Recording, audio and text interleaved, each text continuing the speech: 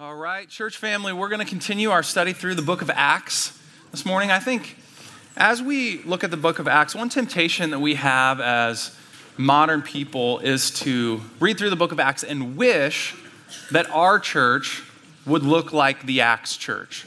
And so we begin to think, man, God used to do cool stuff. He's kind of a legend. I wish he would do that same stuff today. And what I want to actually share with you this morning is that I think God's doing something really unique in our generation. And I was reminded of that this last week as our staff traveled down to Iowa to go to our network gathering. So Salt City Church is part of a network called the SALT Network. And the vision of SALT Network is to plant churches in university centers, to be a network of churches that loves college students. And so at this network gathering, we heard about a couple churches that had been planted this year in Madison and Lawrence, Kansas. And then we heard about the vision for two future church plants at Michigan State University and University of Florida. And I was reminded as we were hearing about these church plants that are going to be happening in the near future of the Holy Spirit's movement in our midst and how he is the one who builds the church. One story in particular that struck me, the lead pastor of the church that's going to Gainesville, Florida, named Paul Sabino, was sharing about how he was at a coffee shop discussing this church plant with another staff guy in their church. And they were talking about the University of Florida and the vision for reaching the 1 million college students in the state of Florida.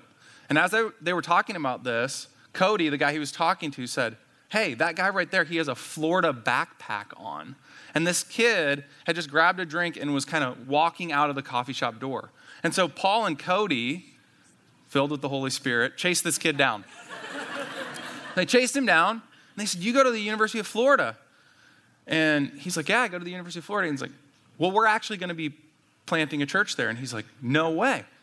And he said, my brother right now is actually part of Salt Company in Ames, and I just transferred down to run track at the University of Florida. And so Paul, in this conversation, ends up saying, do you want to start Salt Company at the University of Florida? And the kid's like, sure, I'd love to. And so anyway, they end up making contact, and this kid has now started a connection group of about 10 or 11 people at the University of Florida, and he was FaceTimed into our network gathering and really began casting vision for our whole network to reach lost college students. The Holy Spirit is alive and well. He is working in our midst. He's working in our network. And what we're going to talk about today is that the Holy Spirit builds the church. It's not talent that God blesses, but it's actually dependence on this person named the Holy Spirit who comes inside and dwells within each believer and gives us the power to do amazing things as a church. And so what we're going to be seeing are really 3 marks of a Holy Spirit-built church. I'm going to start off by reading a lot of text, so buckle up your seatbelts. Acts chapter 1, verse 12 through 2, verse 21. The verses are actually not going to be on the screen, so you're going to have to listen closely. Acts chapter 1, verse 12 through 2, verse 21. Then the apostles returned to Jerusalem from a hill called the Mount of Olives, a Sabbath day's walk from the city. When they arrived, they went upstairs to the room where they were staying. Those present were Peter, John, James, and Andrew, Philip and Thomas, Bartholomew and Matthew, James, son of Alphaeus, and Simon the Zealot, and Judas, son of James. They all joined together constantly in prayer, along with the women and Mary, the mother of Jesus, and with his brothers. In those days, Peter stood up among the believers, a group numbering about 120, and said, brothers and sisters, the scripture had to be fulfilled in which the Holy Spirit spoke long ago through David concerning Judas, who served as guide for those who arrested Jesus. He was one of our number and shared in our ministry. With the payment he received for his wickedness, Judas bought a field. There he fell headlong. His body burst open and all his intestines spilled out. Everyone in Jerusalem heard about this, so they called that field in their language Akeldama, that is, field of blood. For, said Peter, it is written in the book of Psalms, may his place be deserted. Let there be no one to dwell in it, and may another take his place of leadership. Therefore, it is necessary to choose one of the men who have been with us the whole time the Lord Jesus was living among us, beginning from John's baptism to the time when Jesus was taken up from us. For one of these must become a witness with us of his resurrection. So they nominated 2 men, Joseph, called Barsabbas, also known as Justus, and Matthias. Then they prayed, Lord, you know everyone's heart. Show us which of these 2 you have chosen to take over this apostolic ministry, which Judas left to go where he belongs. Then they cast lots. The lot fell to Matthias. So he was added to the 11 apostles. When the day of Pentecost came, they were all together in one place. Suddenly a sound like the blowing of a violent wind came from heaven and filled the whole house where they were sitting. They saw what seemed to be tongues of fire that separated and came to rest on each of them. All of them were filled with the Holy Spirit and began to speak in other tongues as the Spirit enabled them. Now there were staying in Jerusalem God-fearing Jews from every nation under heaven.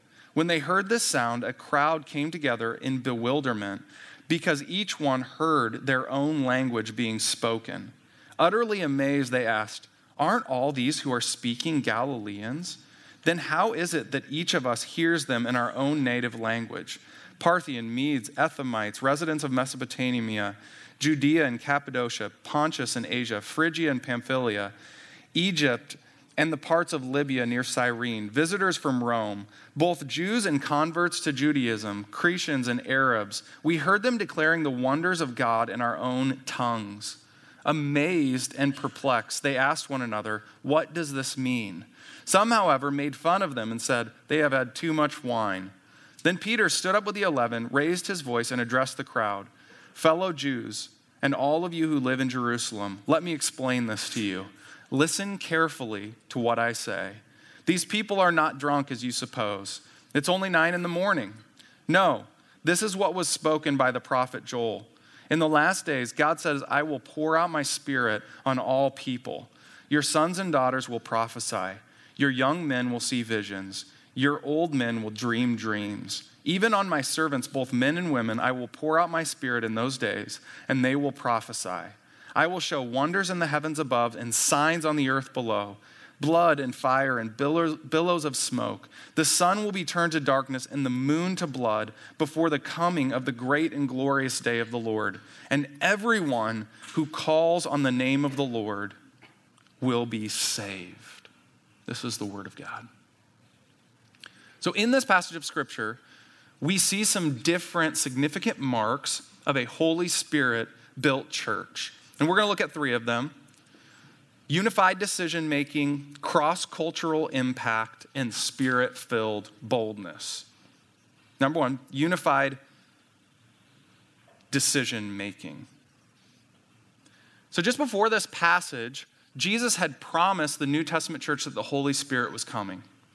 And so these 120 people were anticipating the Holy Spirit coming with power. In the Gospel of Luke, it says that these people spent their time in 2 primary activities. One was in praise. They would go to the temple and they would worship together. And the other was in prayer. They would gather in a house in an upper room and they would spend time praying together.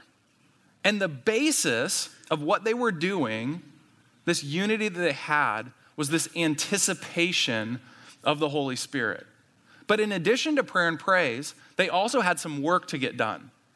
And so one of the primary tasks that was on their plate was to pick a leader to replace Judas. So if you remember Judas, he's one of the bad guys of the Bible. Judas decided that he was going to betray Jesus. And so for 30 pieces of silver, he handed Jesus over to the religious leaders of that day so that they could hand him over to the Roman government so that he could be crucified, and killed. So Judas needs a replacement on this apostolic team. And it's a decision that is so weighty and is so big that it could have caused disunity in the church. If you've been part of the church for any length of time, you know that the church is not always a beacon of unity. It's not always a place that people think of when they think of a place where decisions are made in a unified way. And what the New Testament church does in this particular moment is they put on a clinic for unified decision making. And so I actually stole this directly from a commentary because I thought it was so good. I was like, this is awesome. I got to bring this before our church.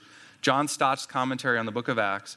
And he goes through these different characteristics of what it looks like for a church to be unified in their decision making.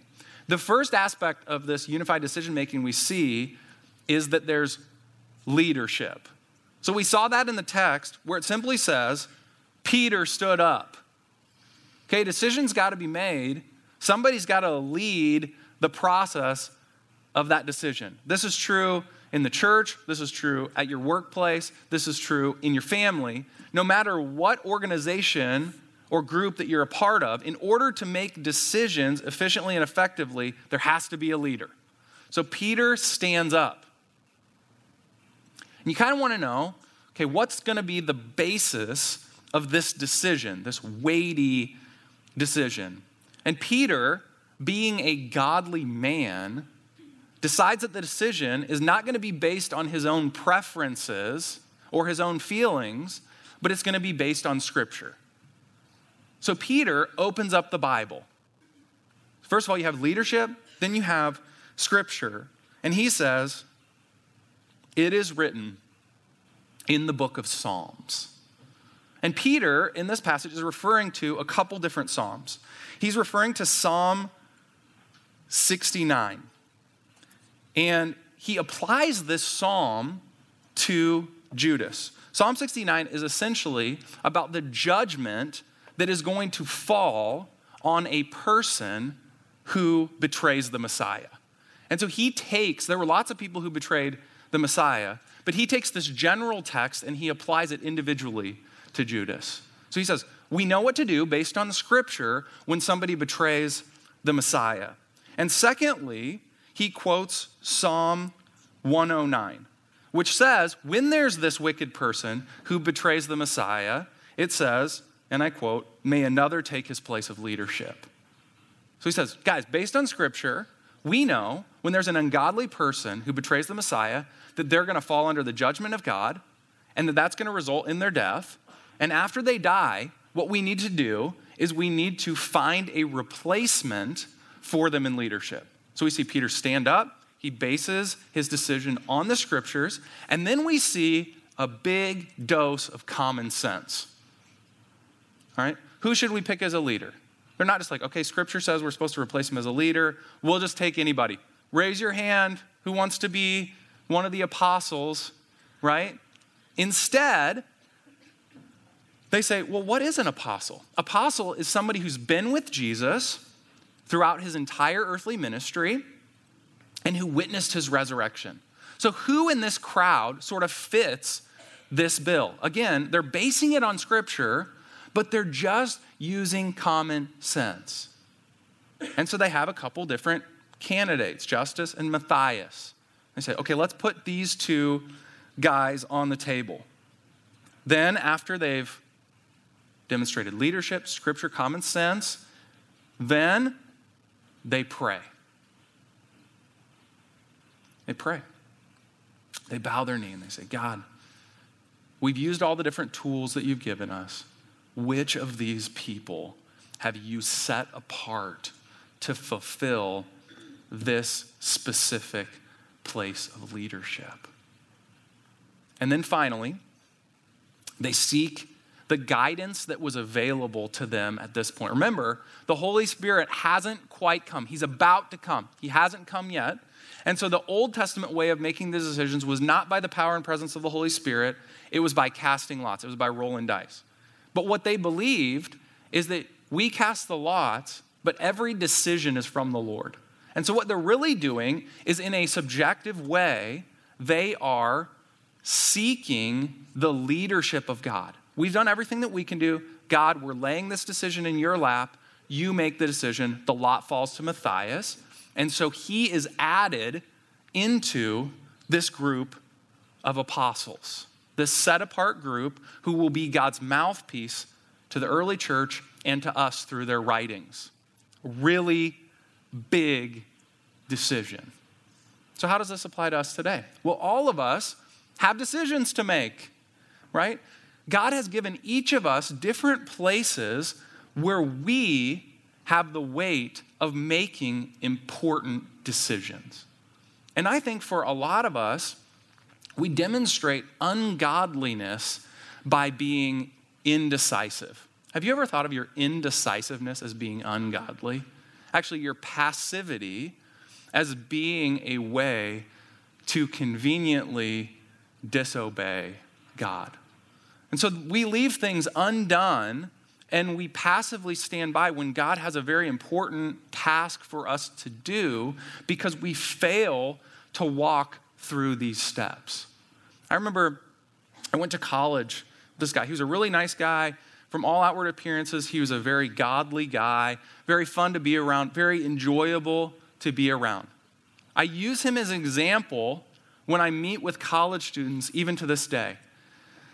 Because it took this dude 8 years to get his 4-year degree. That takes a lot of talent. That is a gift right there. But it's because he could never make decisions. What's my major going to be? What am I going to do? Oh, do I want to take this class? No, I'm going to take this class for a little while, but it's a little too hard, so I'm going to drop it. And so he was a year older than me, and I remember talking to people, and they mentioned this guy's name and said, yeah, he's still at this school. Unbelievable. And I just think some of us spiritually, in the positions of leadership that God has given us, because we fail to follow this prescription that God has given us in his word, we tend to be people who are indecisive. And God has not left us alone. In fact, we'll see God has left us in a better place even than he left the early church because he's given us the gift of the Holy Spirit. We don't have to cast lots. We follow the prescription, except the guidance that we speak is not rolling dice. It's actually by asking the Holy Spirit to direct our steps. And so maybe the simple application for you in this message is make some decisions. Do something. Follow God's direction in your life. Okay, so the first thing we see as a mark of the Holy Spirit in life of the church is unified decision making. The second thing we see is cross-cultural impact. Okay, it's easy in this scripture where the Holy Spirit comes to get fixated on the miraculous, right? It's amazing. The place is shaking. There's this sound of wind. There's fire. And we start to think, I wish I could have been in that room when the Holy Spirit came down. Wouldn't it have been amazing to experience the power of the Holy Spirit? Now, I think there was a very sort of visible sign of the Holy Spirit to show that early church that the Holy Spirit had in fact come. But the point of the Holy Spirit coming becomes very clear and very evident, and it's not experience seeking. It's the mission. These people are filled with the Holy Spirit of God, and they begin to speak in tongues. Now, some people, when they think of tongues, they think of unintelligible words where you're having sort of this amazing one-on-one moment with God. But when the Bible talks about tongues, In this specific passage, which is the most clear passage in all of Scripture about tongues, it's talking about this supernatural ability to speak other languages. So these people are filled with the Holy Spirit, smoke, fire, wind, all that. And all of a sudden, they're praising and giving glory to God in other languages. And all of these people who are gathered in this metropolitan area in Jerusalem begin to hear these regular country folk speaking their language. Like, what is going on in there? So keep in mind, this is unintended. The early church didn't have a strategy meeting. They weren't like, how are we going to reach the people from all the different nations of the earth? Because Jesus told us that when the Holy Spirit came upon us, we would be his witnesses to the ends of the earth. They didn't sit down and get out a whiteboard and say, how are we going to pull this off? They got together and they prayed. The Holy Spirit came and they immediately had a cross-cultural impact for Jesus. I think one really cool thing about the day and age that we live in is people are asking questions about how we specifically, as the white American church, can be impactful cross-culturally. We're uncomfortable. You guys are coming and talking to me after church. Like, how can we reach people who aren't in the same kind of socioeconomic strata that we're in, who don't look like us, and who are different than us? And there's sort of this angstiness that's inside of us. I think specifically, probably because what's going on politically, we're really uncomfortable with some of those things. And we're just like, come on. Like, can't the church be the church? Can't we be the people who solve the racism issues? Can't we be the people who solve the justice issues? But at the end of the day, here's what I think many of us are doing. Nothing. We're not doing anything. Because we get on our Twitter feed or we get on Instagram or we get on Facebook or whatever and we see everybody's rants and we just get overwhelmed. And we know that our ability to impact people cross-culturally is beyond us. It's impossible. The stakes are too high, the issues are too big, and we just plain don't know how to do it. I don't know how to do it. If you're looking to me for leadership on this one, I don't know. I really don't. What if we prayed? What if we just went totally old school, went Book of Acts, and we just said, I want to be used by you, Holy Spirit. Would you use me? Would you fill me? Would you give me dreams? Would you give me opportunities? Would you give me a vision for this city? Would you give me a vision beyond this city? Would you allow me to push back the darkness of racism and injustice? Would you use me to do that? I think that's what this world needs more than anything else. It needs a Holy Spirit-filled church who knows that the task in front of them is impossible, and yet they seek God for it anyway, believing that he can do it. Recently, my wife and I had dinner with Nate and Jenna Weichel. And it was so fun having dinner with them. Jenna has been in Ghana, Africa, seeking to adopt 3 boys for 5 months and 3 days. And she shared with us about all of the injustice that's happening, crazy stories, things that could be written in the book of Acts, how she was getting up every morning and she was having to, with desperation, seek God's face, to look into his word, to ask his Holy Spirit to fill her. And it's amazing how God is using her. The Weichels, they don't feel like they're super Christians, or that they really understand how to push back the darkness, have cross-cultural impact, fight racism and social justice. But because they're just laying their lives on their line and they're willing to suffer, that's exactly what they're doing. That's what we need. If we're going to become a church who is shaped by the gospel and is making a cross-cultural impact, what I think all of us want to have, that's what we need to be. You know what I think we should do right now? Let's just stop and ask God to do it. And then we'll go to the third point. How about that? Let's pray right now. Father God, even as I talk about that, as we hear about that from your word, we want that. But we can't do it. We don't know how. God, they had 120 people. We've got 300 people in this room. Would you give us dreams? Would you give us the Holy Spirit? Would you humble us? Would you surprise us? Would you use us to push back the darkness that to our natural eyes is impossible? Would you do the impossible in our midst, God? Would you change the demographics of this church?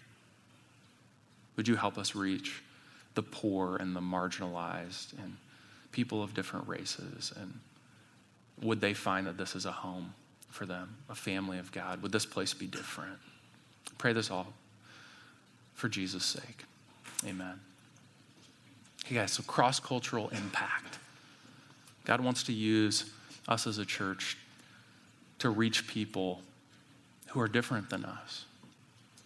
And he does this, thirdly, through spirit-filled boldness.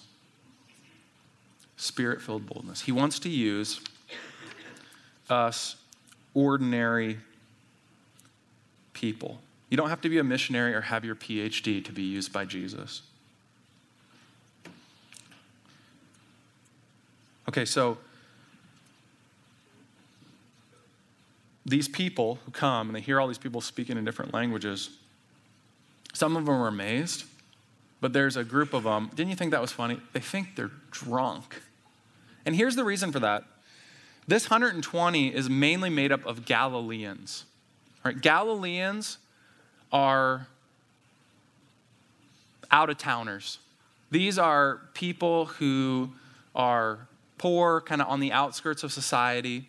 And so essentially what you have here in kind of our cultural vernacular is you have a group of people from Kentucky coming up to do some mission work in Minneapolis.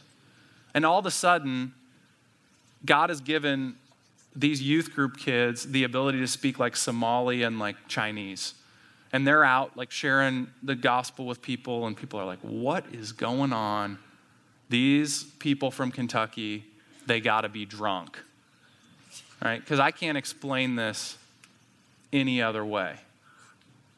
And Peter stands up and he's like, no. These people aren't drunk. They are God's fulfillment of prophecy. So here's what you have. You have God using incredibly ordinary people. And it's actually in their ordinariness that the Holy Spirit is shining so brightly. And so here's what Peter says exactly, reading again verses 15 through 18. These people are not drunk as you suppose. It's only 9 a.m. Even people from Kentucky don't drink at 9 a.m. No, this is what was spoken by the prophet Joel. In the last days, God says, I will pour out my spirit on all people. Your sons and your daughters will prophesy. Your young men will see visions. Your old men will dream dreams. Even on my servants, both men and women, I will pour out my spirit in those days, and they will prophesy.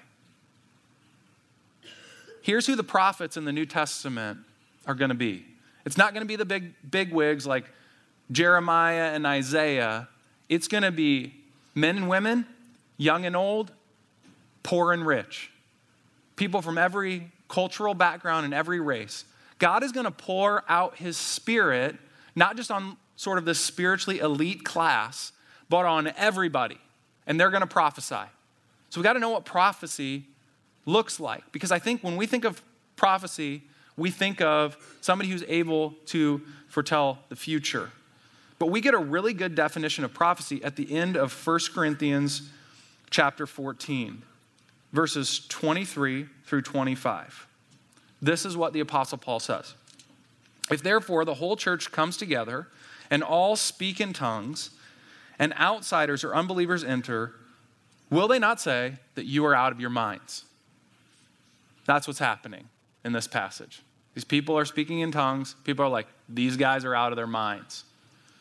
Here's what Paul says next. But if all prophesy and an unbeliever or outsider enters, he is convicted by all. He is called to account by all. The secrets of his heart are disclosed, and so, falling on his face, he will worship God and declare that God is really among you.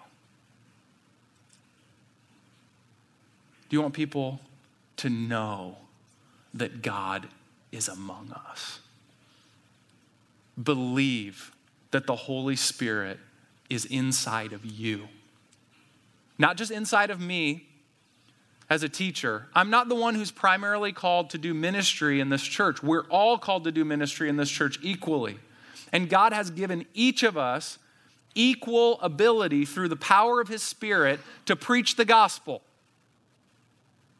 to prophesy, which means to speak in such a way that when people come across you, it is undeniable to them that God is real, that Jesus is the Savior, and that he is coming back, and that everyone who does not believe in him will perish eternally, and everyone who does believe in him will spend forever with him in heaven. God wants to use you to bring that message into the world. He has poured out his Spirit. We talked about this last week. What are you thinking that you need more than the gospel message and the Holy Spirit? Because whatever you fill in that blank is a lie. God has given you everything that we need. He wants to use ordinary people. How do we know? We know that this is true because of the gospel message. Do you remember how you first received Jesus? Or maybe you haven't received him yet. But the way that you receive Jesus is fully and completely by grace. Jesus lived the life that you couldn't live, and he died the death that you deserve. And all you have to do to receive the life that is in him, eternal life, is believe. And you're saved. And in the exact same way, just as you receive Jesus, you can walk by the power of his Spirit. So the way that we receive the Holy Spirit is not by doing good works or going out and trying to love people or going out and trying to do his work on our own. The way we receive the Holy Spirit is as a free gift. We simply come to him and say, God, I'm unworthy. I'm broken. I want to be used by you. Will you fill me with your Spirit? And it's through us and our willingness to do that that God is going to transform the world. Let's pray. Jesus, we have so many inadequacies, so many excuses, but we want the Holy Spirit to build this church. We want the Holy Spirit to build us up as individuals. We want to be used by you to transform the world. And that is a tall task, and we can't accomplish it in our own strength. And so we're asking, God, fill us again. Use us. We're your servants. We say yes. In Jesus' name, amen.